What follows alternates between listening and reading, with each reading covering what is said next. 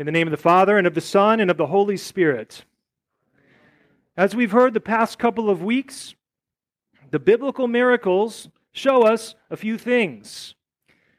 First, they are like a little acorn falling off the tree of God's perfect future. Or to put it in today's terms, with the gospel text, they are like a little crumb falling off the Master's table. The miracles show us a glimpse of what the future is like for those who belong to Christ. And then they also show us Jesus' authority over the creation and how he uses that authority to enact good for his people. So today's gospel text is one of my favorites. It's no different in that it shows his authority over the demonic, his power over the demonic forces of evil. So this is a miracle text. This is a miracle passage. Make no mistake. But the miracle doesn't happen until at the very end. And before we get to the very end, there is a miracle staring us right in the face in this thing. And that's where we're going to spend most of our time today. Jesus withdrew from the district of Galilee because he was facing this rising opposition to his ministry. As surprise, surprise, he had offended the Pharisees once again. And during his travels up the coast, he went into near Tyre and Sidon. There was this Canaanite woman who approached him, and she was crying, "Have mercy on me, O Son of David, O Lord, O Son of David. My daughter is severely oppressed by a demon." We've seen this sort of thing happen in Jesus' ministry before, right? Somebody comes up to him and has a need, and he says, "What do you want me to do for you?" And they'll tell him, and then he'll address the need. He will give them what they need. So what is unique about this woman? Why is this a big deal? Why did Matthew see fit to record this in the gospel? Well, the Gospel of Mark tells us that she was a Syro-Phoenician woman, which makes her a Gentile. That's talking about where she comes from, the district of Syro-Phoenicia. And already, as a Gentile, that's grounds for her being considered an outsider. That's bad enough, right? But Matthew puts an even finer point on it. You see, Matthew is writing to Jews. And they would have known right away what he was talking about here. Matthew called her a Canaanite. So not only was she a Gentile from Syro-Phoenicia, but her lineage goes all the way back to God's ancient enemies, the very ones that God had commissioned that his people were to wipe off the face of the earth whenever they went into the promised land. It goes back hundreds, thousands of years. So here's a Canaanite that has the audacity to approach a Jewish rabbi, which is scandalous enough. She's got no business doing that given the history of her people as God's enemies. And to add to it, she's a woman. So in these ancient cultures, right, this was a no-no. It was shameful for a woman to approach a man in this way, and not to mention a man of authority. So we've got the double whammy here that we shouldn't overlook. She was a Canaanite woman. There are some serious barriers here. But it doesn't matter. Her daughter needs help. And somehow she knows about the one, she knows the one that can give her aid. Perhaps she had a book of Psalms somewhere. Perhaps she had an extra copy of one of the prophets or something like that. Or maybe the word about Christ had traveled all the way up to her circles about this man. We don't know. We just know that she knew because listen to her confession. "Have mercy on me, O Lord, Son of David."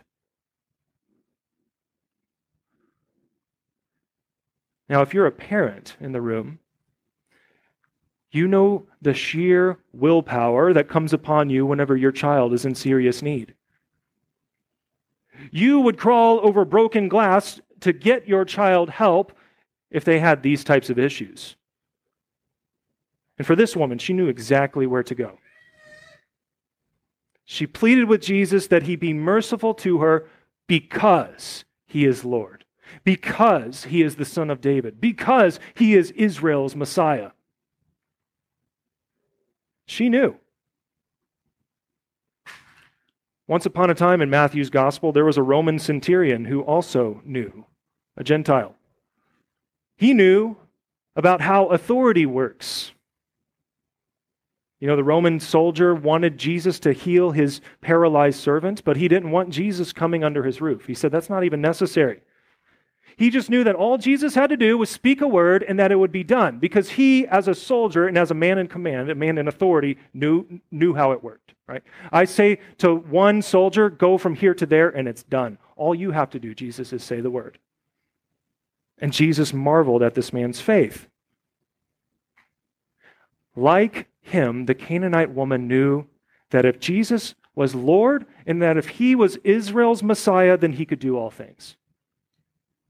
This business about her daughter being oppressed by a demon, it was small potatoes. He could handle it.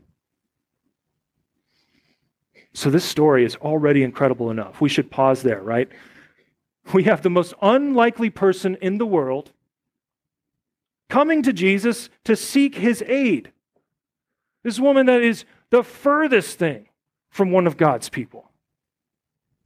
She came to the right place. She came to the right person, the one who has all authority to aid.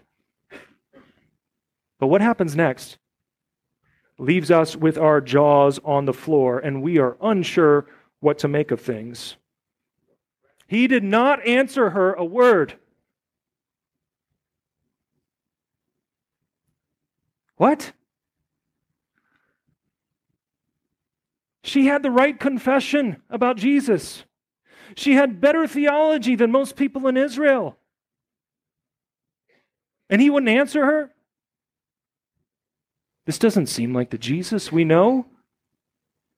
All she wanted was a little bit of mercy, and it seemed like he couldn't even be bothered to look her way.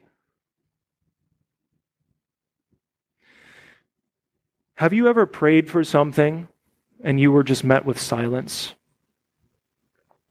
Sure you have. And I'm not talking about stuff that you want.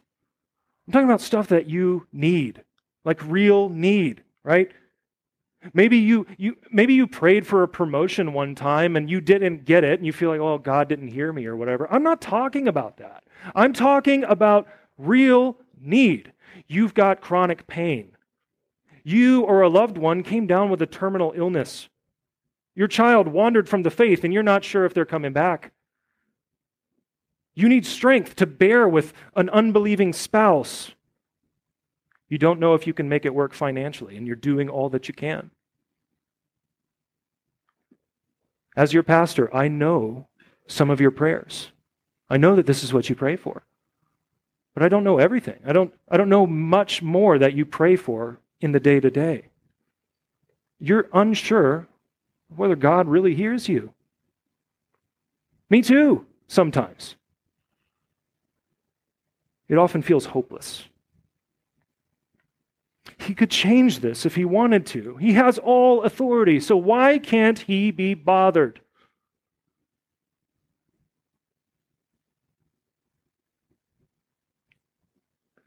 Look at the woman who had no business demanding anything from Jesus. Look how she wouldn't give up. The disciples came to Jesus begging him to send her away. So this was not the disciples being benevolent and loving and caring and saying, Jesus, you really ought to include this woman. You know, they just wanted her to get away. You're annoying us. So what is the implication here? It meant that as Jesus met her with silence, she cried out even more. She caused such a ruckus and such a scene that it made the disciples uncomfortable. If Jesus was going to give her the silent treatment, then she was just going to get even louder. And he turned to his disciples. And he said, I was sent only to the lost sheep of the house of Israel. In other words, his messianic activity and his ministry was only limited to the scope of God's people for now. It's not that Jesus didn't heal a Gentile or two from time to time, but that he was not going to be turned into some traveling circus performer, like a faith healer type. He had a job to do in calling Israel to repentance and faith in the gospel. And the nations, for now, would have to wait until after Pentecost. Then all bets are off. But if you're hearing this, talk about a gut punch. If you and I heard that, church, that would seal the deal for us. He's got a job to do. He's got no time for me right now. He came for his people, and that's not me. But did the Canaanite woman think that at all? One commentator put it this way. I love this. He said this: she had set her faith on the word and works of this man and refuses to give up. With new courage, she flings herself in his way, worshiping him as the Lord from heaven, and insisting that he must help, that he must grant her prayer. If prayer fails, she is ready to storm heaven itself.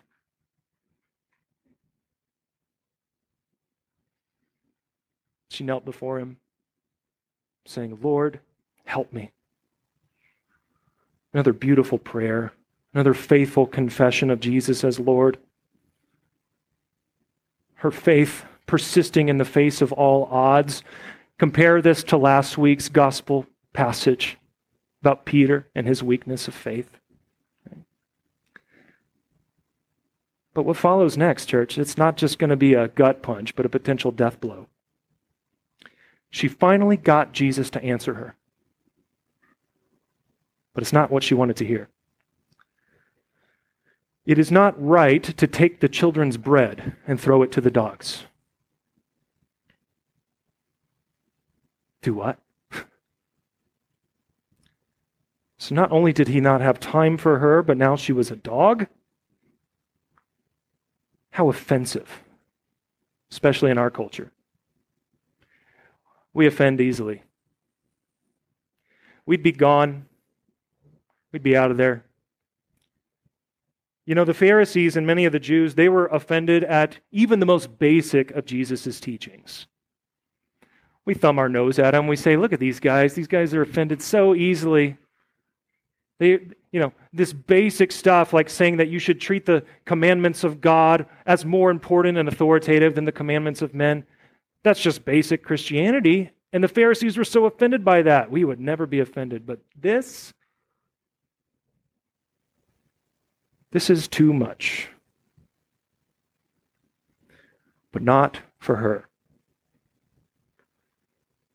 She was all too willing to accept what her Lord said about her. But then to turn it around on him. Yes, Lord, yet even the dogs eat the crumbs that fall from their master's table. She got him. You'll get no argument from her. If the Lord wants to call her a dog, then let it be so. She knew that she was a Canaanite woman. She knew that she had no business approaching this man, but she didn't care. What she knew about herself didn't matter so much in comparison to what she knew about Jesus. He was the Son of God. He was Israel's Messiah. She didn't argue with him about it not being fair that he only came for his people. She didn't argue with him about that. She didn't argue with him about you not having enough time to step outside the boundaries and start to heal the Gentiles. She didn't argue with that. She actually agreed. She said, yes, you have come to call God's people to repentance. You have come to do your messianic work. But if that's true, then it actually means something for me too. I don't care if you call me a dog. If you say so, then let me be a dog. But just know that I am actually entitled to what a dog gets. If it's even just one crumb that falls from your table, it is enough.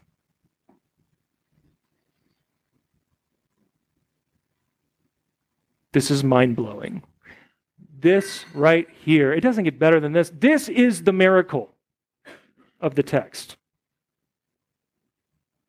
This woman's faith. Do you see how she trapped Jesus with his own words and would not let him off the hook? When your prayers for what you need seem to go unmet, when it feels like no one is listening, when you feel that you are unworthy to even approach God with your petitions, remember this woman. The truth is that we are unworthy. Scripture names us something far more offensive than dogs. You know what it calls us? Sinners. It's one of the first things that we said whenever we came into this place. Us saying that we are sinners, we are simply confessing what God already tells us in His Word. We don't have any business approaching the Lord of the universe, let alone getting Him to pay attention to us. But we do anyway. Why? Because He loves to be merciful to sinners. Because dogs get the crumbs. Because sinners receive mercy. That's what God's Word says, and He will never lie to us.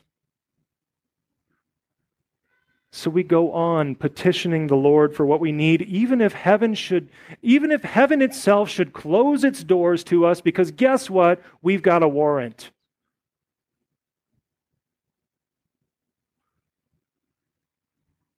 Whenever we pray in this way, what we are doing is we are simply holding God to His promises.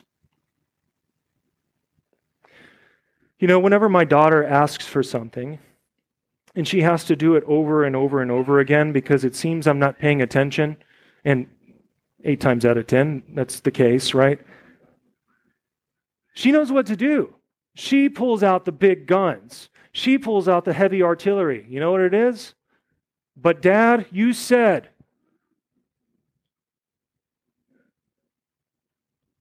And when I realize that she's right, I give in. You're right. I did say that. Okay. Let it be done for you as you desire.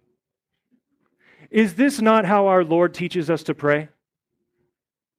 But Dad, you said.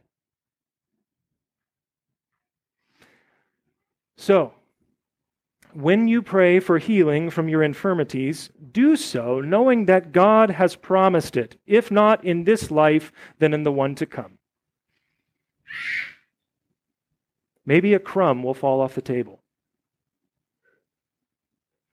When you pray for your wayward child to return to the faith of his baptism, hold God to the promise that He made when He adopted that child into His family. The promise being that God would never stop loving the child and never stop chasing him down. When you pray for your daily bread, do so knowing that He has the authority to aid you in every situation and that He has promised to do so.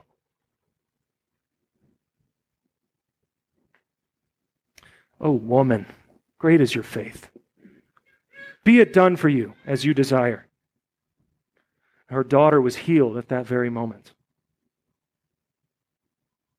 It was a complete 180 for Jesus. He had come from a place that was rejecting Him left and right, a place that was offended by Him, but here He was in enemy territory. Here He was at His most offensive, but this woman refused to be offended by Him. Instead, she grabbed hold of Him and wouldn't let Him go. And therefore, you know what? She revealed herself to not be a dog at all, but to be a child of the promise. A child of God through faith in Jesus.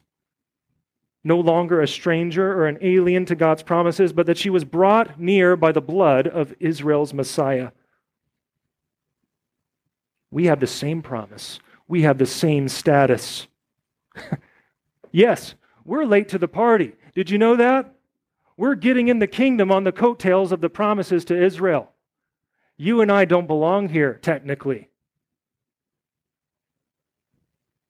We're undeserving Gentiles, far from God's promises. But the Holy Spirit has brought us here by the word of the gospel. And because that's true, we can always seek the aid of Jesus, knowing that he does hear us, knowing that he will answer us in his own time.